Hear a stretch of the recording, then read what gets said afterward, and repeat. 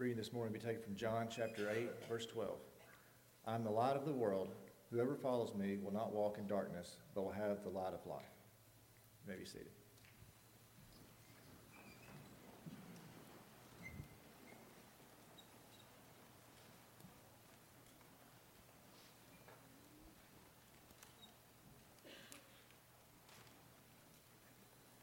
Good morning.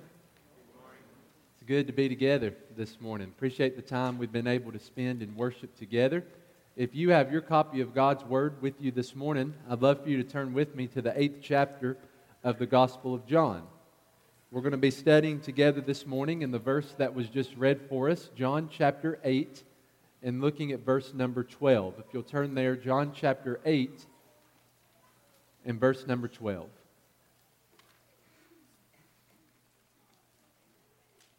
It's in that verse where Jesus says, I am the light of the world. Whoever follows me will not walk in darkness, but will have the light of life. Whenever Jesus spoke those words in John chapter 8 and verse 12, if you back up just a little bit to John chapter 7 and verse number 2, the Apostle John records for us that the Jews' Feast of Booths, or some translations might say the Jews' Feast of Tabernacles, was at hand. The Feast of Booths, or the Feast of Tabernacles, was a week-long annual celebration for the Jewish people. It was commanded in the Old Testament. You can read about it in Exodus 23, Leviticus 23, or Deuteronomy chapter 16. It was a week-long celebration when the grapes and olives, the harvest was brought in. It was celebrated at the very end of their calendar year. In terms of its popularity, it was very popular.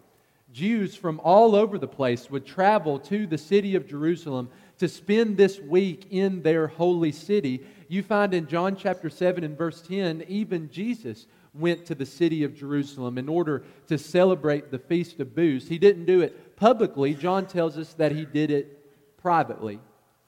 During the Feast of Booths, one thing that you find is that the Jews would build booths, like you see up on the screen. They would build it out of sticks and branches and leaves, temporary structures that they would live in throughout the week. It reminded them of what their ancestors did in the Exodus. Whenever they were led out of their slavery in the land of Egypt and they were being led towards the Promised Land, they lived in these temporary structures. Structures made out of leaves and sticks and branches. Whenever they lived in those structures, whenever they built those structures, they were remembering what their ancestors had done. It was a time of great joy. It was a time of great celebration. A big part of that celebration was called the illumination of the temple. It was a lamp lighting ceremony that happened every evening in the court of women in the temple in the city of Jerusalem.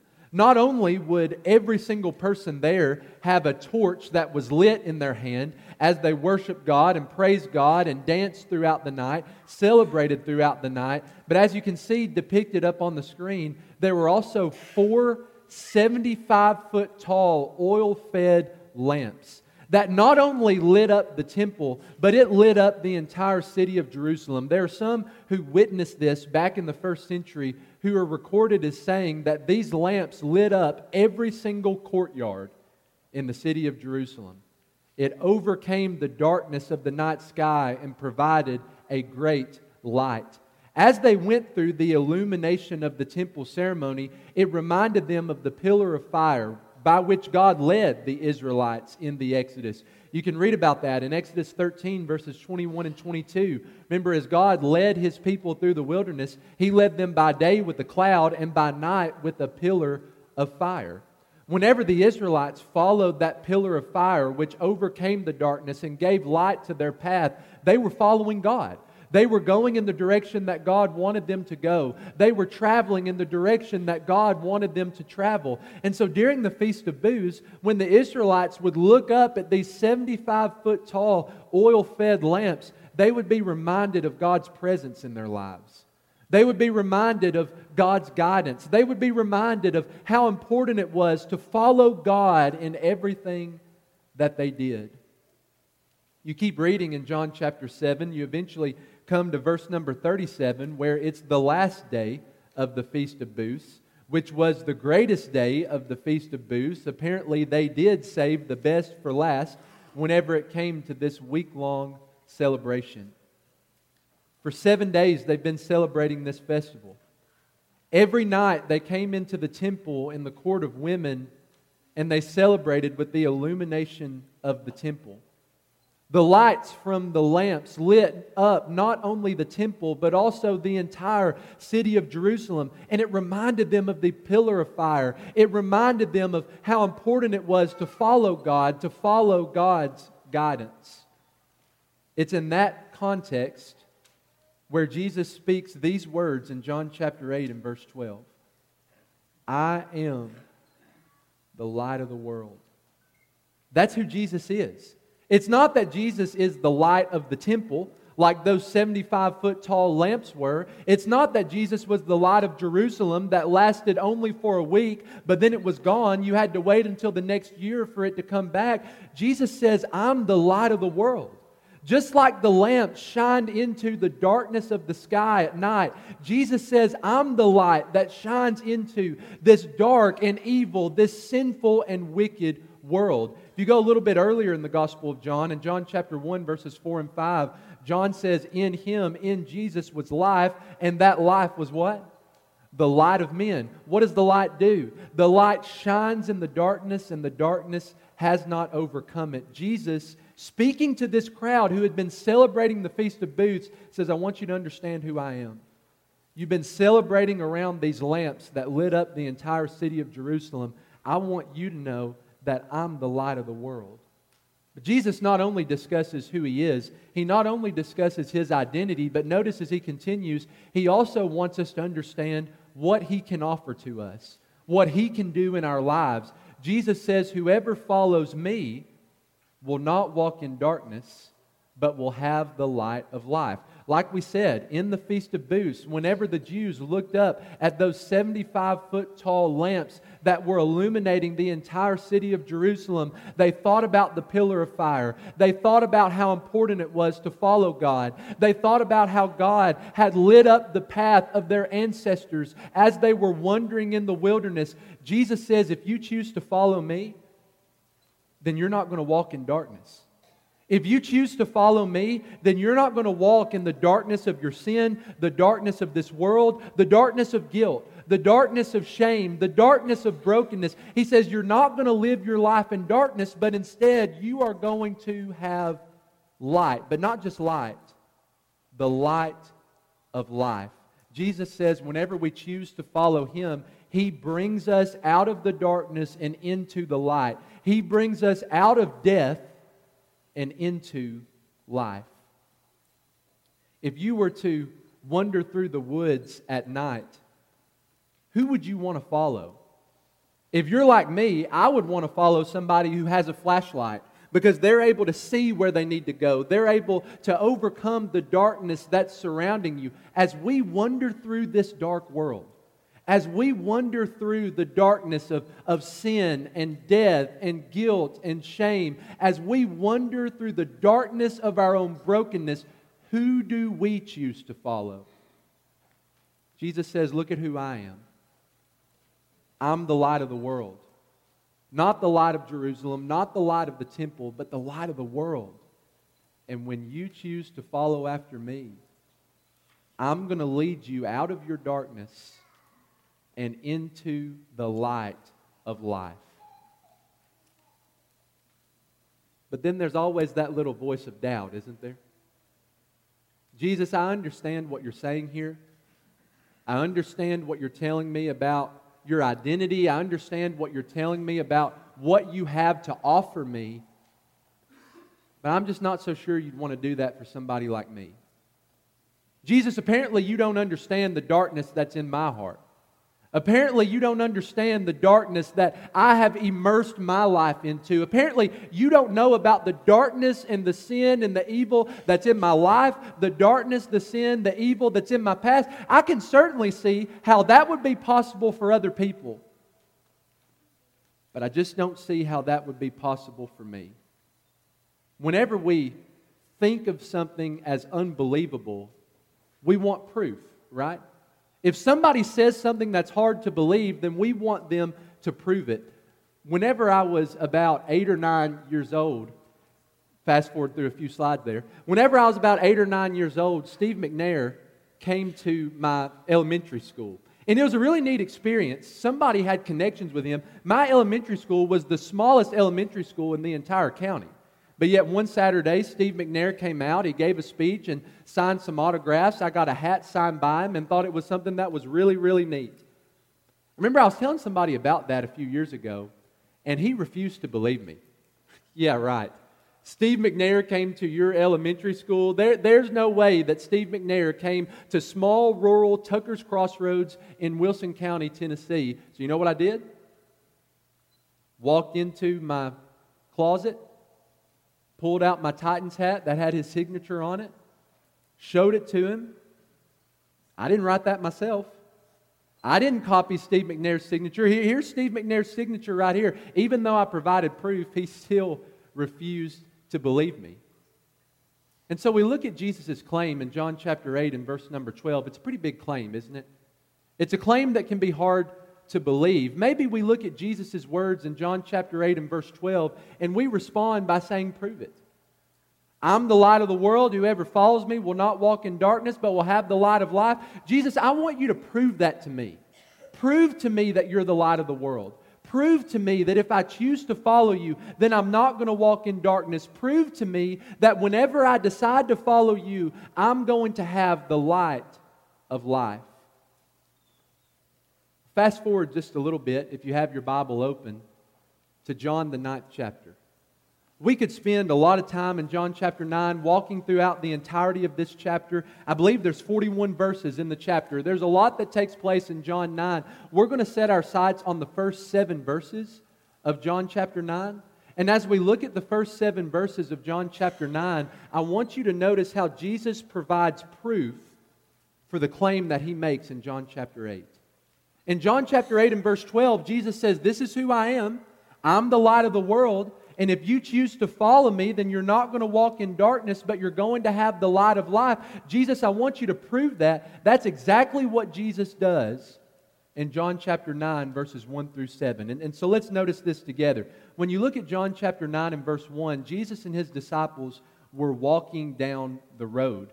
And as they were passing by, the text says that they saw a man who was blind from birth.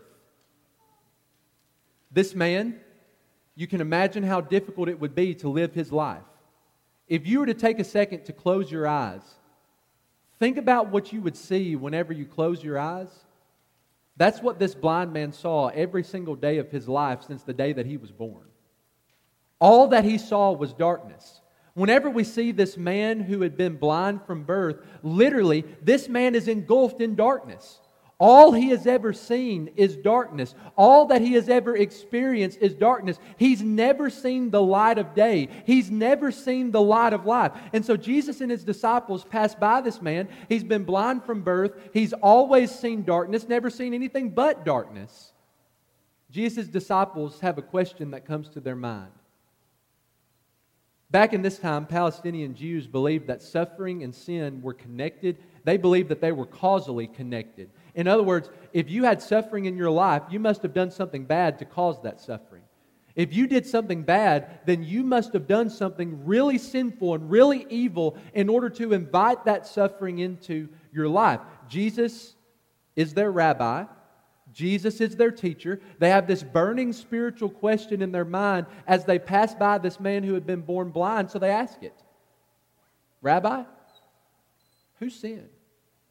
This man or his parents, that he was born blind? It's got to be one of the two.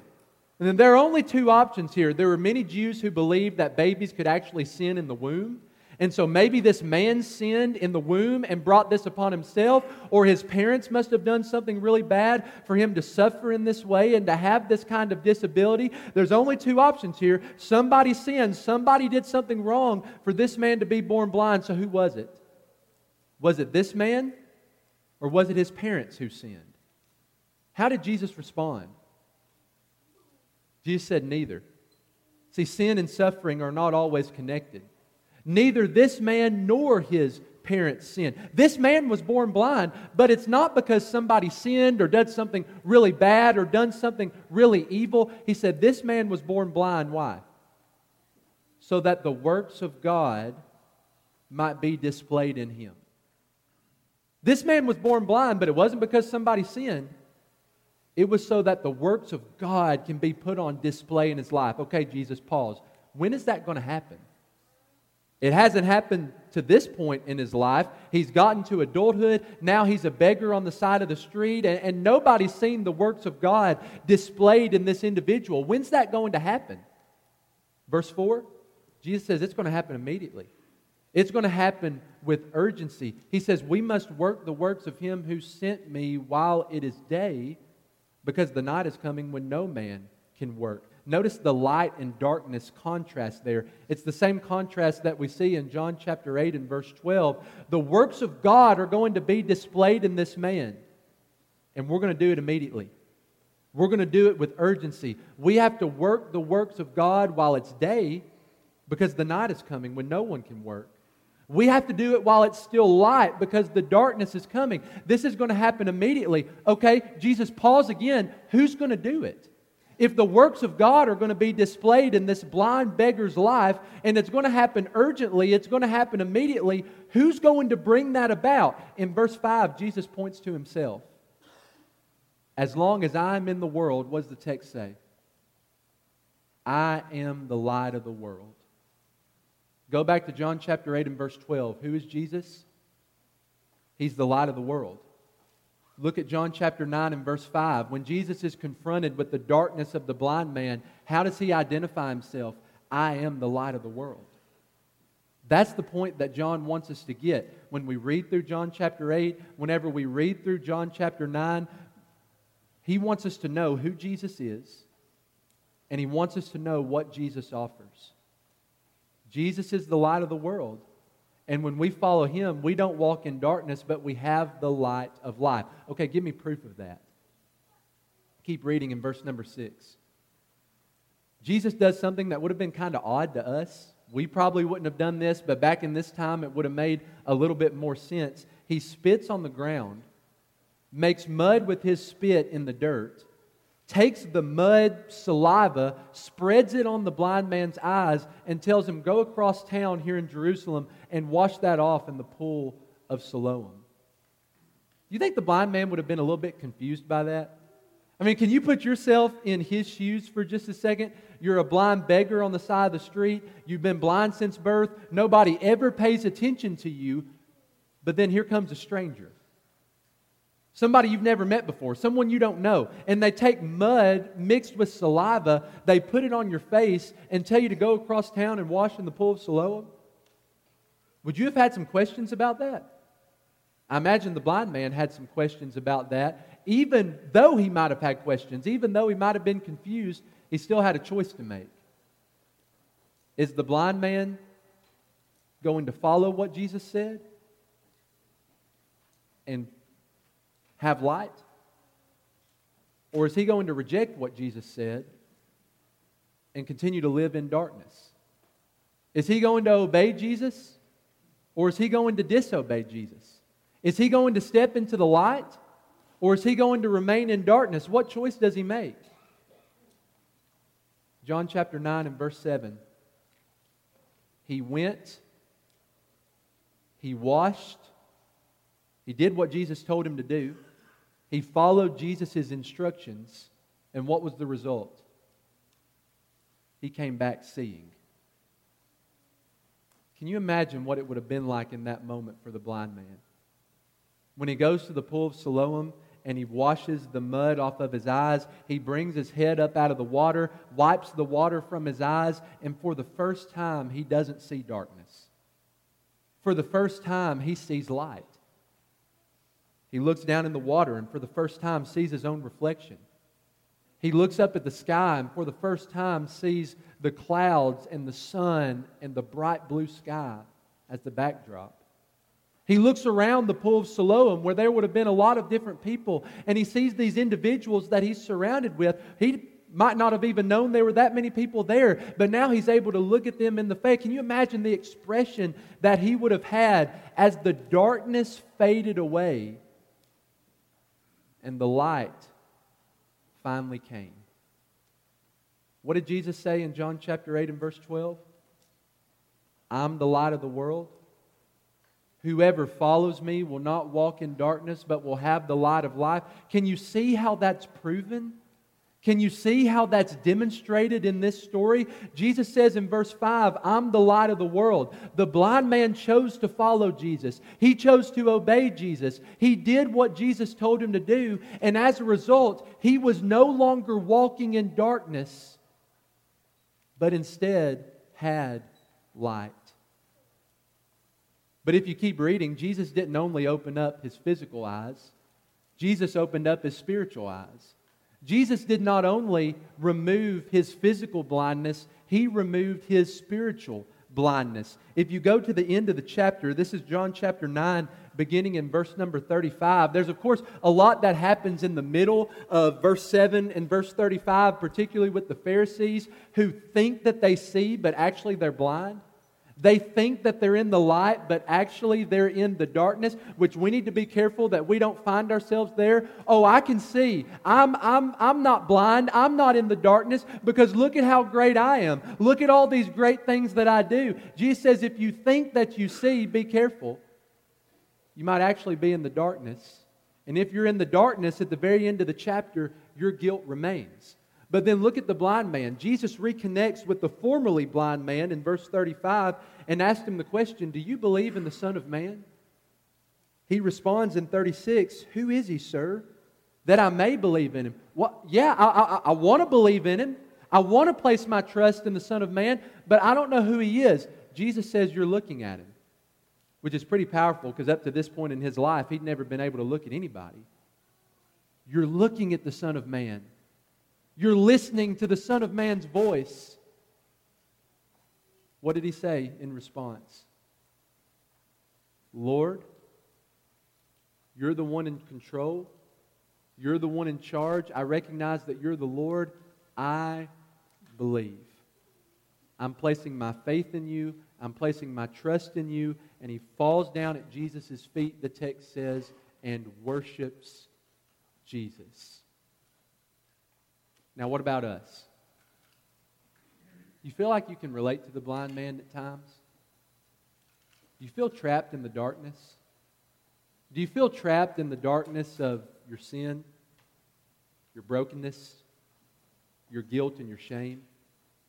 Have you aligned yourself with the darkness of this world, and it's something that you're struggling to get out of? It's something that you're struggling to get freedom from, something that you're struggling to liberate yourself from. Do you have darkness living in your heart? Do you have darkness living in your life? What does Jesus say?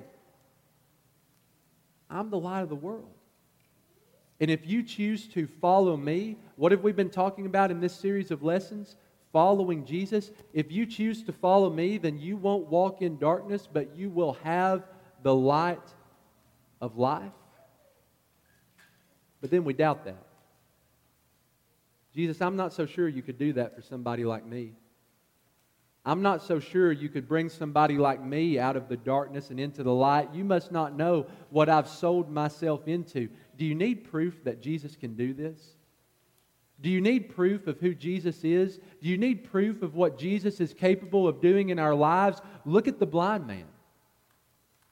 He was led out of darkness and into light. His physical blindness was cured so that he was able to look upon Jesus' face. His spiritual blindness was cured so that he was able to place his faith, his trust in Jesus as the Son of Man, falling down and worshiping at his feet. If Jesus brought this blind beggar out of the darkness and into the light, do you know what I'm confident of? Do you know what I'm persuaded of? If Jesus did it for him, then he can do it for you too. If Jesus brought this blind beggar out of darkness and into light, then he can do that for you. And he can do that for me. Jesus is the only one who can do this. He's the only one who can rescue us from the darkness of this world and bring us into the light of life. He is the only one who stands as the light of the world. That's a possibility sitting on the table for all of us this morning. And the beauty of it is that it doesn't just have to be a possibility. The possibility of John chapter 8 and verse 12 can become a reality in our lives if we'll just make one decision according to Jesus.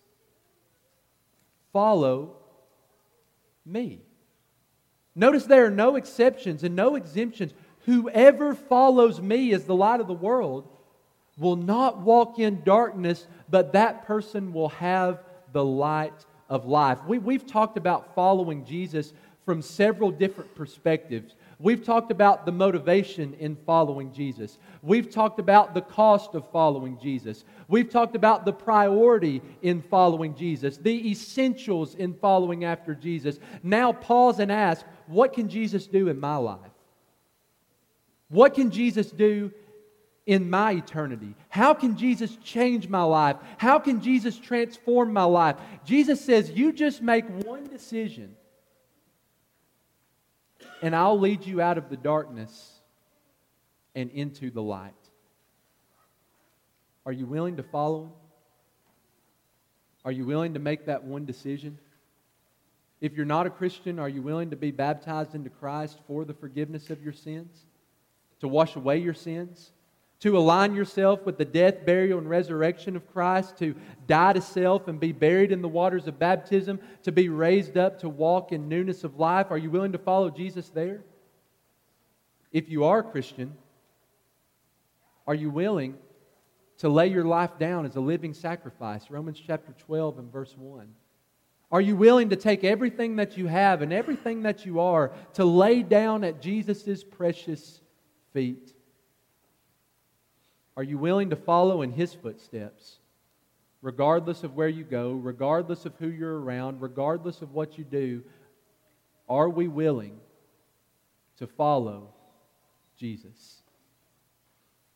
It's time to leave the darkness behind, don't you think? It's time to leave the darkness where it belongs. Follow Jesus out of darkness and into the light, as together we stand and sing.